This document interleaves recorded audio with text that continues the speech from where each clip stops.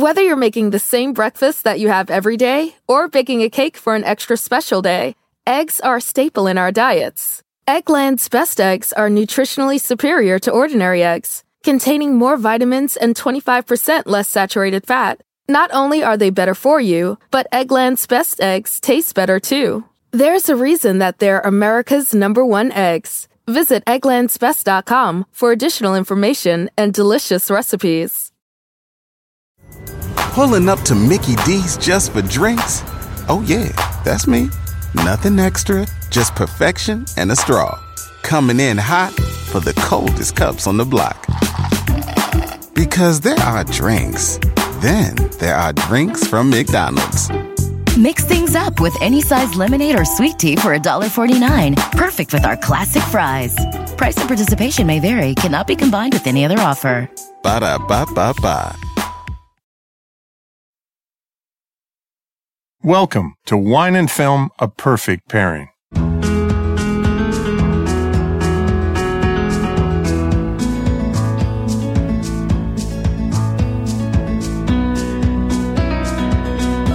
I'm film critic Gary Cogill, and today I look at 4 new films, all of them, I think, Oscar caliber. Hidden Figures. It's the true story of a group of female African-American mathematicians who helped NASA put a man into space back in the 1960s. And Sing. It's a new animated hit musical featuring the voices of Matthew McConaughey. He plays a koala bear. And Tori Kelly as a shy elephant with a great singing voice. Also, the very serious Lion. It's a true story of loss and adoption, starring Dev Patel and Nicole Kidman. And finally, A Monster Calls with Liam Neeson as the monster, who arrives at the bedroom window of a little boy in emotional trouble. And I'm wine expert Haley Hamilton Cogill. I'll pair 2 of the 4 films this week. First, for Hidden Figures, Nicholas J. Wines in Willamette Valley, and their associate winemaker, Tracy Kendall. She's considered a rising star in Willamette and making really, really special wines. Also, with Lion this week, Higginbotham Wines in Australia. It's from the McLaren Vale region. They're doing some incredible, incredible things with a really historic vineyard, so I can't wait to talk about that. But first, Gary. Okay, let's talk about this movie called Hidden Figures. And I have to say, Haley, the more I think about this movie, the better it gets. Yeah. And that doesn't happen very often. And on the surface, Hidden Figures looks like a formula movie. And I'm going to say that it kind of is. But I had no idea these women existed. I had no idea the story existed. In fact, it kind of made you a little bit mad. Well, I think that's what was so exciting, is to learn the story of these incredible women that have played such important roles in our history. That, I mean, it's taken until now to get these stories out. And granted, it was the 60s, and so, you know, it's not like it was 1860, but it's still too long to not have had their story told, I think. And it's a really important story, and it's also it's not just a story of racial prejudice. It's not just a civil rights movement movie. It's really about women in the workplace, just in general, back in the time when men ruled everything. And white men ruled everything. So you have Taraji P. Henson, who I think, is the best thing I've ever seen her do. We don't watch her all the time on TV. And I kind of have a new respect for her. Totally. Yeah. I think she's great in this. Octavia Spencer, who can do no wrong. Always. And Janelle Monáe, they play, and they called them human computers back then because they're in the early days of developing the first computers. Yeah. And so while NASA's developing... But you had to be, that's the beauty of, you know, when you start breaking down how we get words in our language, what did these women do? They computed numbers all day. And now we have, now that's electronical. It's what we do on our smartphones instead of even on computers these days. But that's, you know, if you look at the basis, there were women in offices that computed numbers all day. Yeah, and they said, "Get me a computer." Yes, they meant I'm your new computer. They meant bring Taraji P. Henson down the hallway, bring Octavia Spencer down the room, and so they had a very large group of African American brainiacs. There were all these women who were brainiacs in math, and they kind of had them in their own building and set aside, and when they needed information, they would go get it from them, but they never mingled. And so Kevin Costner runs this NASA think tank in male-dominated in Virginia, he's perfect for this because he's really good because you're sympathetic towards him because he's kind of that guy, and also his character doesn't care about racism. He's just trying to get the job done. He wants John Glenn to go up and orbit and come back safely, and he'll do whatever it takes to do that. So in some ways, it takes him a while and some motivation he gets in their favor. But, there's no restrooms for them. Well, segregated coffee pots. Obviously, this story was told about these three women being African American and their story, but then it just kind of makes me wonder, like, was there also a group of white women in an office down the hall that were also computers? I mean, we didn't, because even the African American women and the white women didn't. No, they didn't mingle. In fact, yeah. in the film, and I'm just going by the film, they're the white women who were in authority figures working for Costner and the other people were not very nice. No. In fact, not very nice at all. And also, there was no advancement for these women. They couldn't get bonuses. They couldn't even get a college education. They couldn't even get a cup of coffee. And the coolest thing is they're already the smartest people in the room. And yes. so they're really important. And there's that really great scene where John Glenn comes in and visits all of them. And he goes out of the line and goes down to all of the African-American group of women who are huddled over in the corner on the tarmac. Excited to meet the astronauts. And greets them and says, "What's your role in this? Man, we need you." And thank you. Yeah, it's a very cool thing. So it's directed by Theodore Melfi. He did that little Bill Murray movie called St. Vincent, which is a good little movie. But Pharrell Williams produces this film, and with his goofy hat, which I like, and did the music for it. In fact, he's been a little controversy lately, not him, but there's a gospel artist, Kim Burrell, who sings one of the big songs in the movie. And she's a pastor of a church in Houston who's very anti-gay. And it's been all over the news lately. So they're going to have to figure all that stuff out. But I think as this film goes wide this weekend, this is the big hit. This is a movie that's going to make a ton of money. I think it's not going to overtake Star Wars probably, but it's cross-cultural and it's smart and it's just so good it's kind of the nuts and bolts about what really happened, and it's emotional, and you really like these women. Yeah. And you're going to see a really cool part by, I want to say his name right, Mahershala Ali, who's the guy that's kind of the front runner to win the Oscar for supporting actor for Moonlight. Yeah. Yeah, he was Remy in House of Cards. Yeah, he's a military guy in this him. who kind of has a little romance with Taraji P. Henson. By the way, this director who directed this film, Theodore Melfi, is already directed a film that he's posting right now in 2017 called Going in Style. It's with Morgan Freeman, Michael Caine, and Alan Arkin that Zach Braff directed, and this guy just wrote it. And nice. Yeah, he's got some stuff. He's kind of making a big name right now. But I'm a big fan of Hidden Figures. I think the film works. And I think it works on multiple levels, and it does. It celebrates women, and it celebrates them, I think, for the right reasons, because, man, these women were smart, and they were interesting, and they were really strong in their field. Yeah. So it's interesting. So I kind of am thinking of what the perfect pairing for this film would be. I did have the fact that this is a very strong female film, and so I am kind of celebrating a young female winemaker, but I almost want to take the perspective of celebrating her as an associate winemaker instead of as a woman. Obviously, she's a woman, and she is considered kind of one of the rising stars for Willamette, which is very exciting. But often, I think in so many scenarios, in so many jobs, in so many workplace. Kevin Costner got the credit for getting all of this together, but it was the team behind him that actually made it happen with these women. Yeah, he didn't do it by himself. Exactly. And so often in wineries, you have a similar circumstance where you might have a consulting winemaker, or you might have a head winemaker, but there's obviously a team behind them. And so Tracy Kendall joined Nicholas J. With their inaugural vintage just a couple years ago in 2014 as their associate winemaker. And she's from Seattle, kind of fell in love with wine. We had a chance to meet her on our recent trip up to Willamette Valley and kind of learned her craft working throughout Washington, New Zealand. She had worked a harvest at Tory Moore, another favorite Willamette Valley wineries that we love.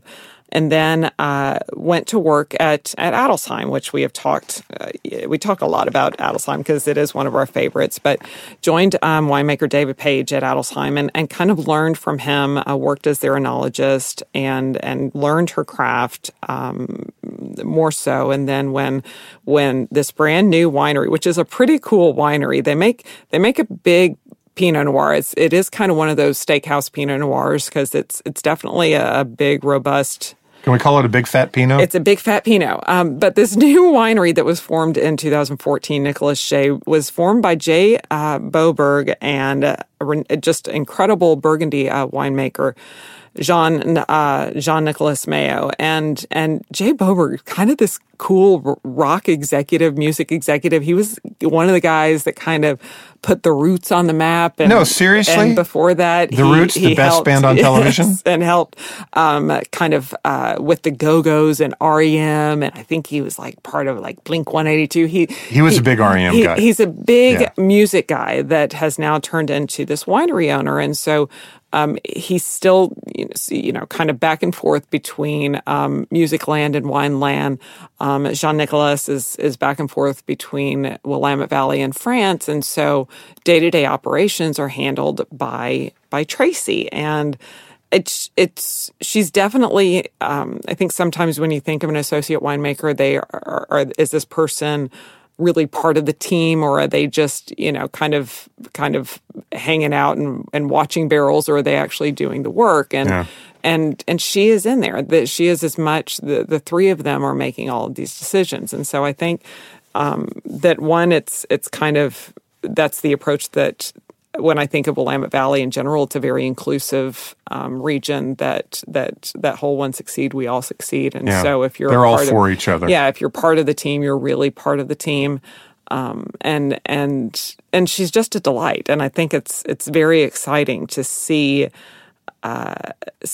what some of these new wineries that are coming online in regions that we love. What did you take away from meeting her and talking with her? I get very excited to see young female winemakers that are so focused and gracious. She knows where she came from and then is excited to see what her future will bring.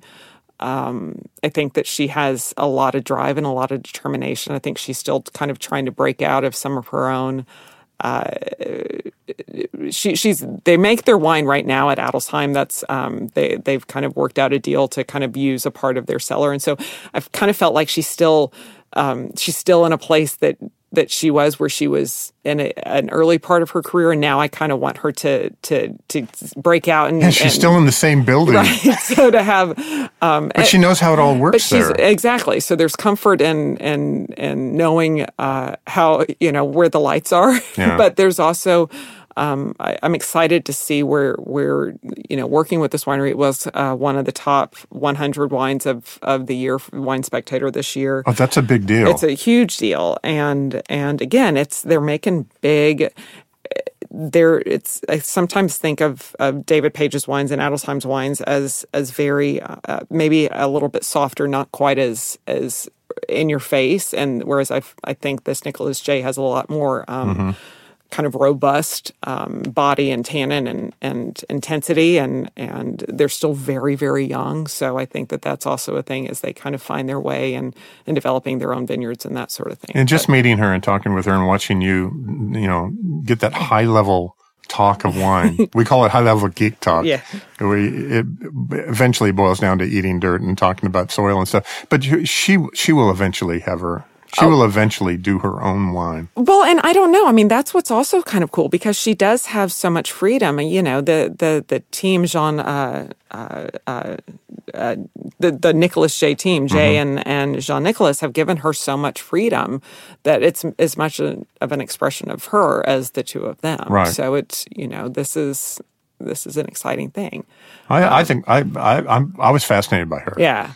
And for her age, Yeah, because she's young. she's dynamic. Well, She's and done so much. there's kind of a cool thing also. She sadly won't be here, but Jay is actually going to be in town. The 60 Willamette Valley winemakers are going to be in Dallas. So anybody who's in Dallas that loves Pinot Noir, the Willamette Valley Vintners are putting on a fantastic event on January 24th called Pinot in the City at the Westin downtown, and it's a big grand tasting. And like Rolling Souls is going to be here, Dave Page with Adelsheim is going to be here.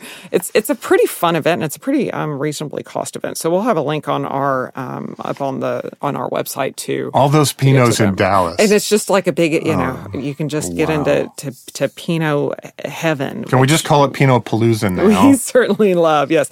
But in that whole Jay's music background, I think that's a perfect segue into talking about Sing. Well, Sing was a colleague of mine called it an animal jukebox movie, and I think that's the best descriptor of it. It's got over 60 plus cover songs from rap to pop to opera. What was the music rights on that? I don't know. I looked at that and I went, because I think they started with about over 80, 85 songs, and it's hundreds of thousands of dollars just for the rights to them. But this film is a runaway hit. We'll get to that in a second. But McConaughey plays a koala bear. He's an agent. He talks a lot. He has an old rundown theater. He puts on a contest. So all these, it's not unlike American Idol or The Voice. And so all these animals come, of course, in these movies, all the animals talk and sing. That's cute. And they all come and audition, and they're really good. And it narrows it down to 5 of them: a mouse, an elephant, a pig, a gorilla, and a punk rock porcupine. And they're all waiting for their big debut on the big stage. And so they follow their personal lives where they go. And it's the voices of Reese Witherspoon and Seth MacFarlane and John C. Reilly and Scarlett Johansson and the great Tori Kelly. And it's kind of a funny, fast-paced, really goofy, a lot of Hollywood insights, jokes. And for a kids' film, there's only one flatulence joke. Oh. Only one. Usually there's about 5 or 6. But if you're going to have, a gorilla and a punk rock porcupine and a pig and an elephant, they got to have one of them. This film has gone through the roof. It's already made, I think I checked even just this morning, it's close to 190 million in 2 weeks. Wow. It's over 300 million worldwide. It cost 75 million to make. So that'll tell you a little bit. You do the math, with the rights of the music and getting it done. Is it the animated movie of the year? No, but it's a blast to watch. Is it going to be Oscar nominated? I don't know. Make you dance in your seat? Yes, and I think the last kind of 30 minutes is what you wait for the big American Idol, where they all sing one song all the way through. Was there an original song in it? I don't remember one original song. They're all singing covers. Yeah. And you'll hear a lot of the covers are sung, like Stevie Wonder has a song, but he sings it. But you just hear it in the background. Yeah. So think about this before we go to break. Animated movies this last year in 2016.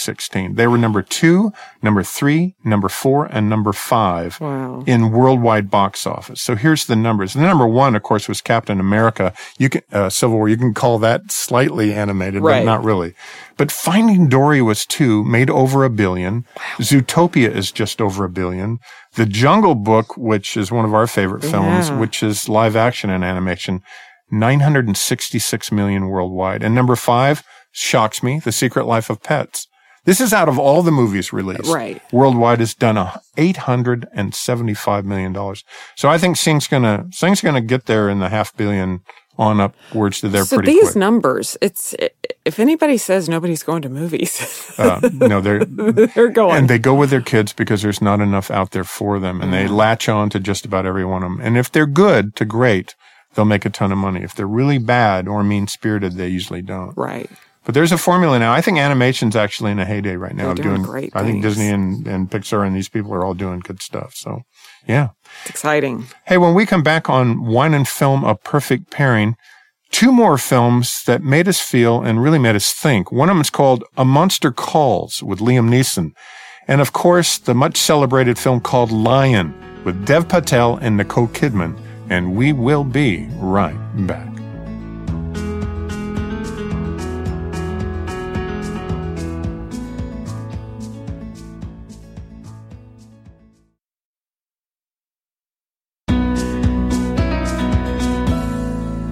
And we are back on Wine and Film, A Perfect Pairing. We're talking movies and wine and two things that make our world go round. Don't they at home? It's the only thing that... And can I just ask you a personal question? In our lives and in our marriage, how many days go by without wine? Well, on the average. I don't think there's a single day that goes by without wine. Sometimes when we get overloaded, we'll take a day off. And then we go, hey, do you just want like one little glass? Because I think that we don't drink wine. We aren't people that drink alcohol to get drunk. Right. I genuinely love the experience of tasting wine and the flavors that we're completely digressing now. But there's something really special, I think. And then when you pair it with food, that's how wine is meant to be drunk. And then when you pair it with a great film, that's a perfect pairing. That is true. So let's talk about this film, Lion. We've both seen it together. It's Dev Patel. It's Rooney Mara, an actress we love. Yeah. The kid is named Sunny Pawar. Who's precious. That little kid is so great. And Yeah. then that's Nicole Kidman. It's directed by a first-time director. He's never made a movie before. His name's Garth Davis. I want to call him Garth Brooks, but it's not. No. It's Garth Davis. It's based on a nonfiction book written by a woman named Saru Brierley. Or I'm sorry, it's about a guy, not it's a guy that wrote the book. But his name is Saru from India, and it's about his own experience. And I never read the book, but the book has become quite famous, and the movies helped it a lot. But at the age of 5, he was separated from his brother at a train station in India. And at some point, the little boy crawls on an abandoned train, goes to sleep, and wakes up 1,600 kilometers away in Calcutta. And you don't want to be a 5-year-old on the streets of Calcutta. No.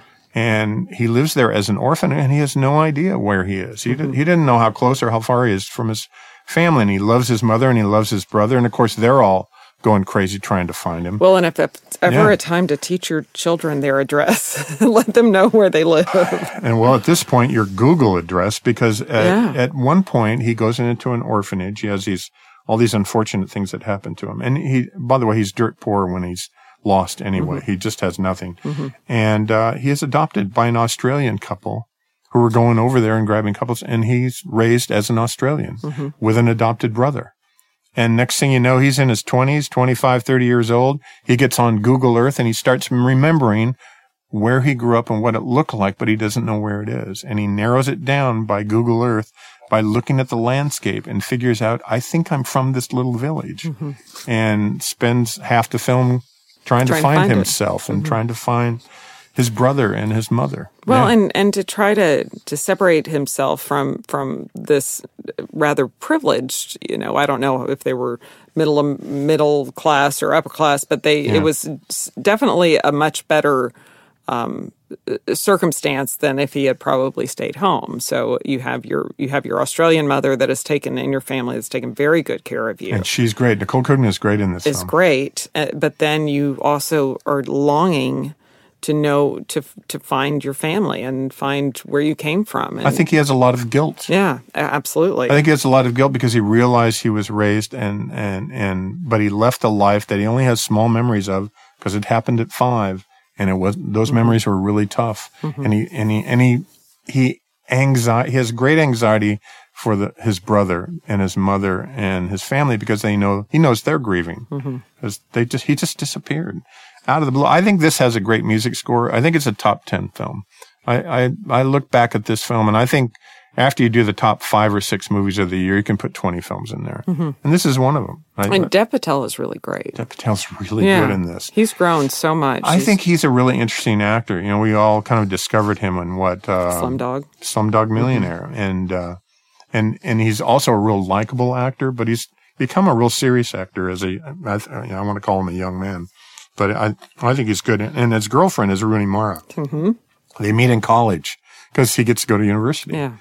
And I think she's one of the most interesting actors in the world. This is not the part that makes, flies off the screen for her. Yeah, she doesn't pop out as much, but she's great. What did we love her in? Carol? She was in Carol last year, and yes. What was her name?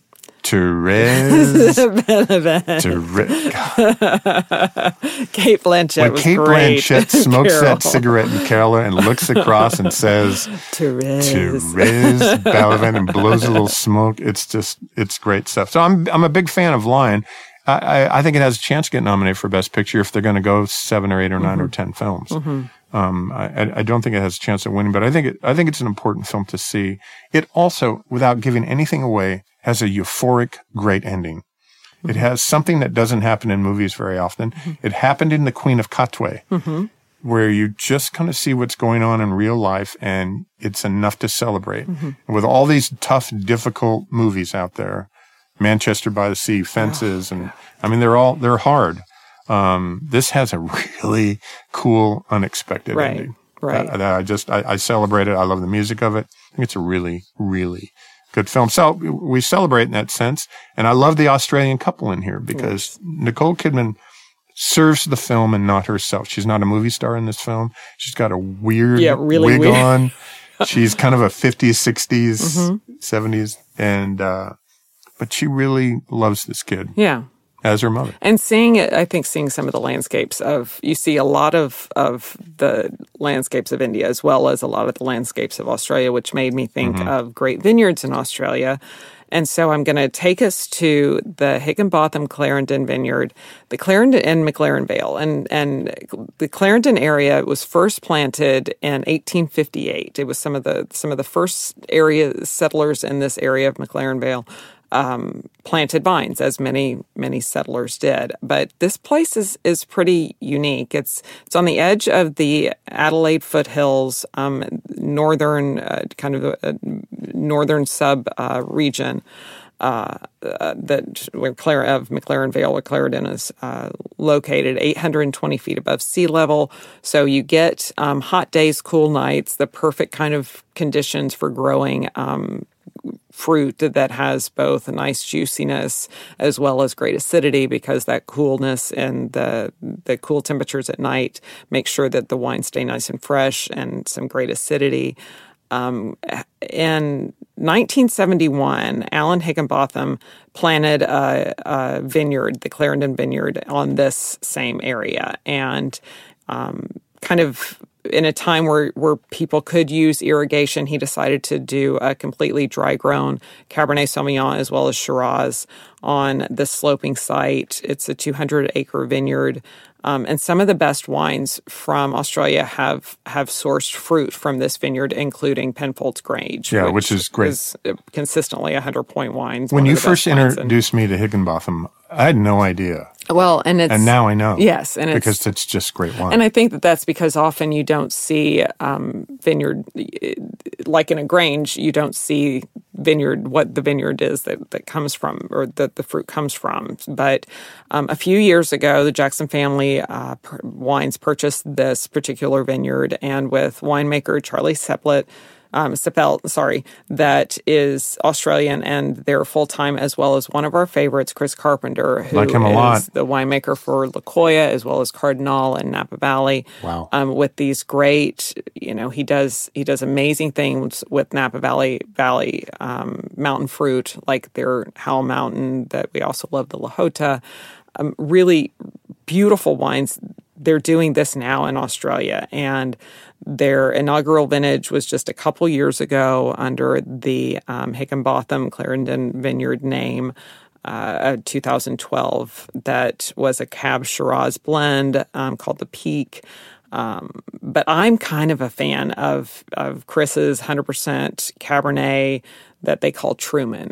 I just think that Chris has he's just such a gifted winemaker that allows the story of the vineyard to really come through in the wines. And you get that in Cardinal. You really get that in his single mountain vineyard La Jolla wines, like the Mount Veeder and Howell It's Mountain. pretty pricey stuff, isn't it? Yeah, the Higginbotham wines, I think it's about 100, whereas your La Jolla is going to be like 300. Your Cardinal's about 250.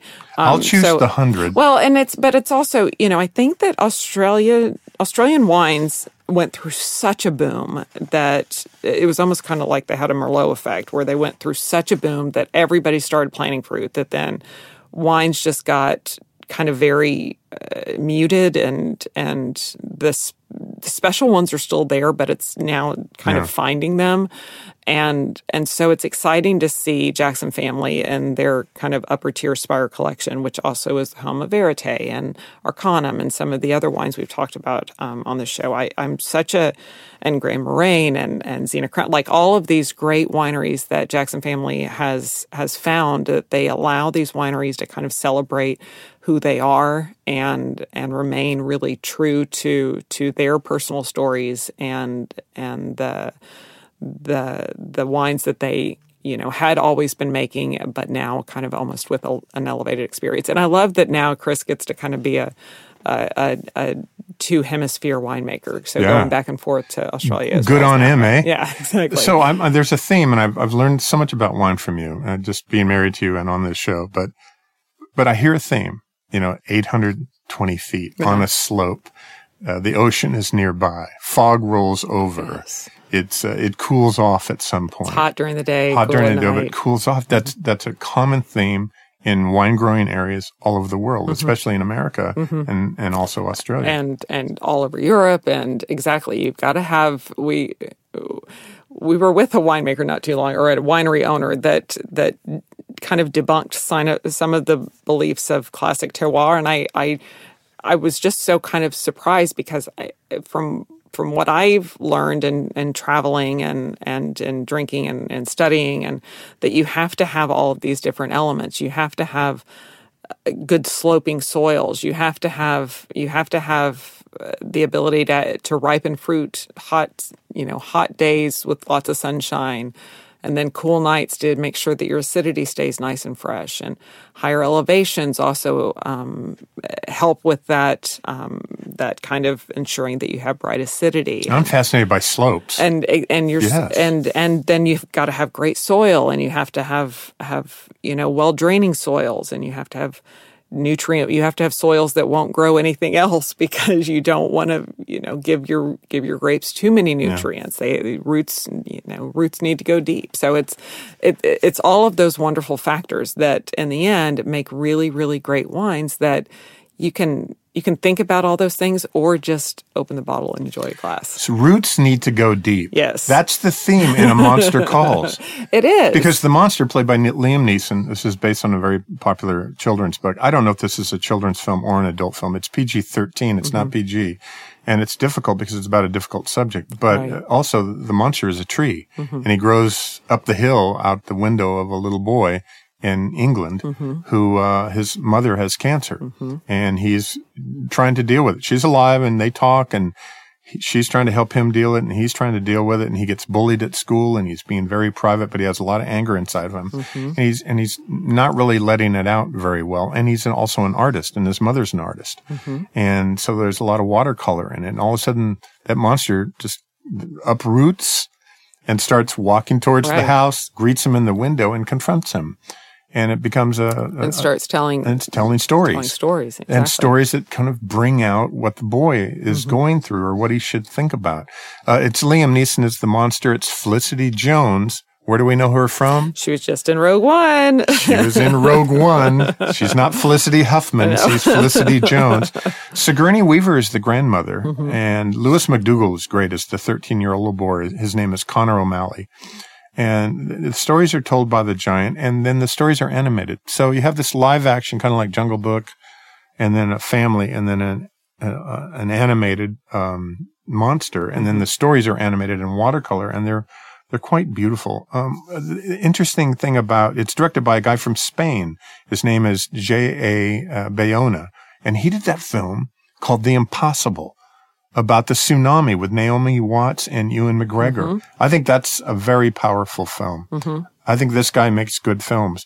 And it's based on a story by Siobhan Dowd, who was fighting terminal cancer when she started the book, and she died before she finished writing the book.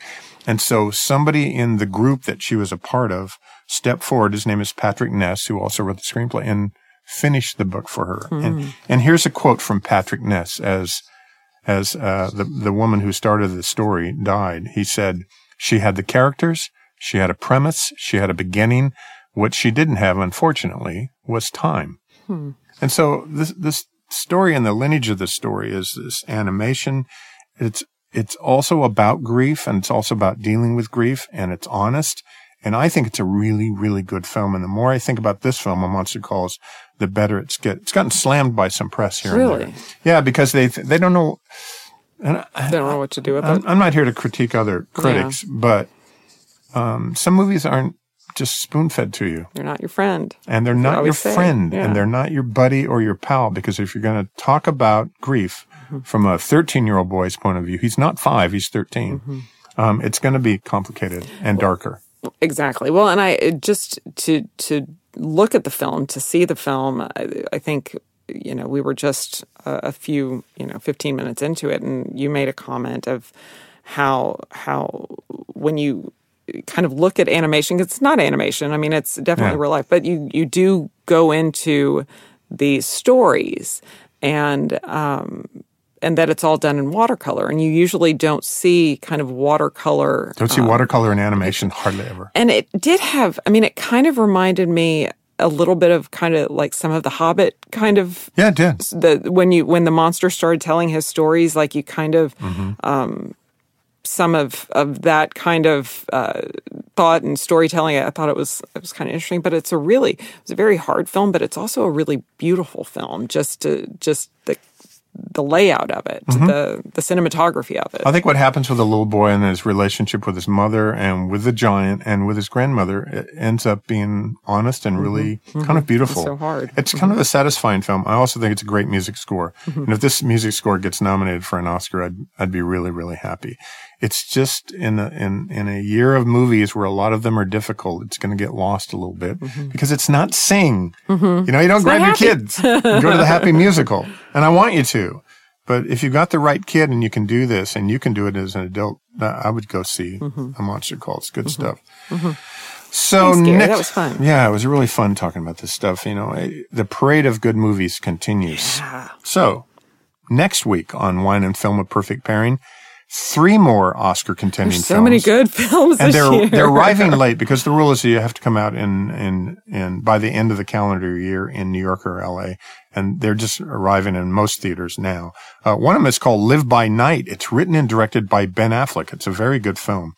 And Patriots Day, starring Mark Wahlberg as a Boston cop working during the marathon bombings. And this one is directed by Peter Berg, and he's very good, and it's a good film. It's a great film. And then I can't wait next week to talk about Silence, Martin Scorsese's remarkable film about suffering for your faith. We don't get movies like this, this challenging very often. That'll be, wow. Yeah. I'm excited about that. Me too.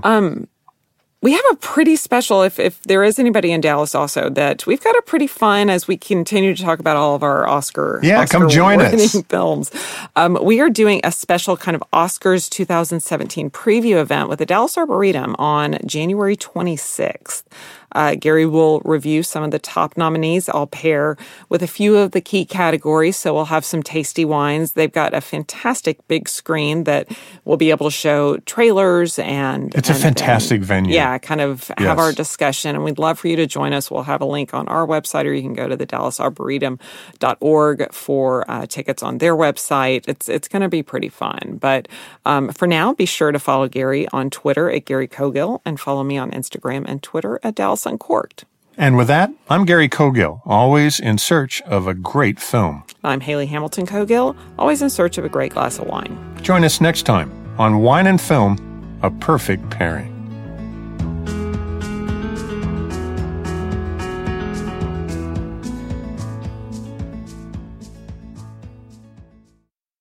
Whether you're making the same breakfast that you have every day or baking a cake for an extra special day, eggs are a staple in our diets. Eggland's Best Eggs are nutritionally superior to ordinary eggs, containing more vitamins and 25% less saturated fat. Not only are they better for you, but Eggland's Best Eggs taste better too. There's a reason that they're America's #1 eggs. Visit egglandsbest.com for additional information and delicious recipes. Pulling up to Mickey D's just for drinks? Oh yeah, that's me. Nothing extra, just perfection and a straw. Coming in hot for the coldest cups on the block. Because there are drinks. Then there are drinks from McDonald's. Mix things up with any size lemonade or sweet tea for $1.49. Perfect with our classic fries.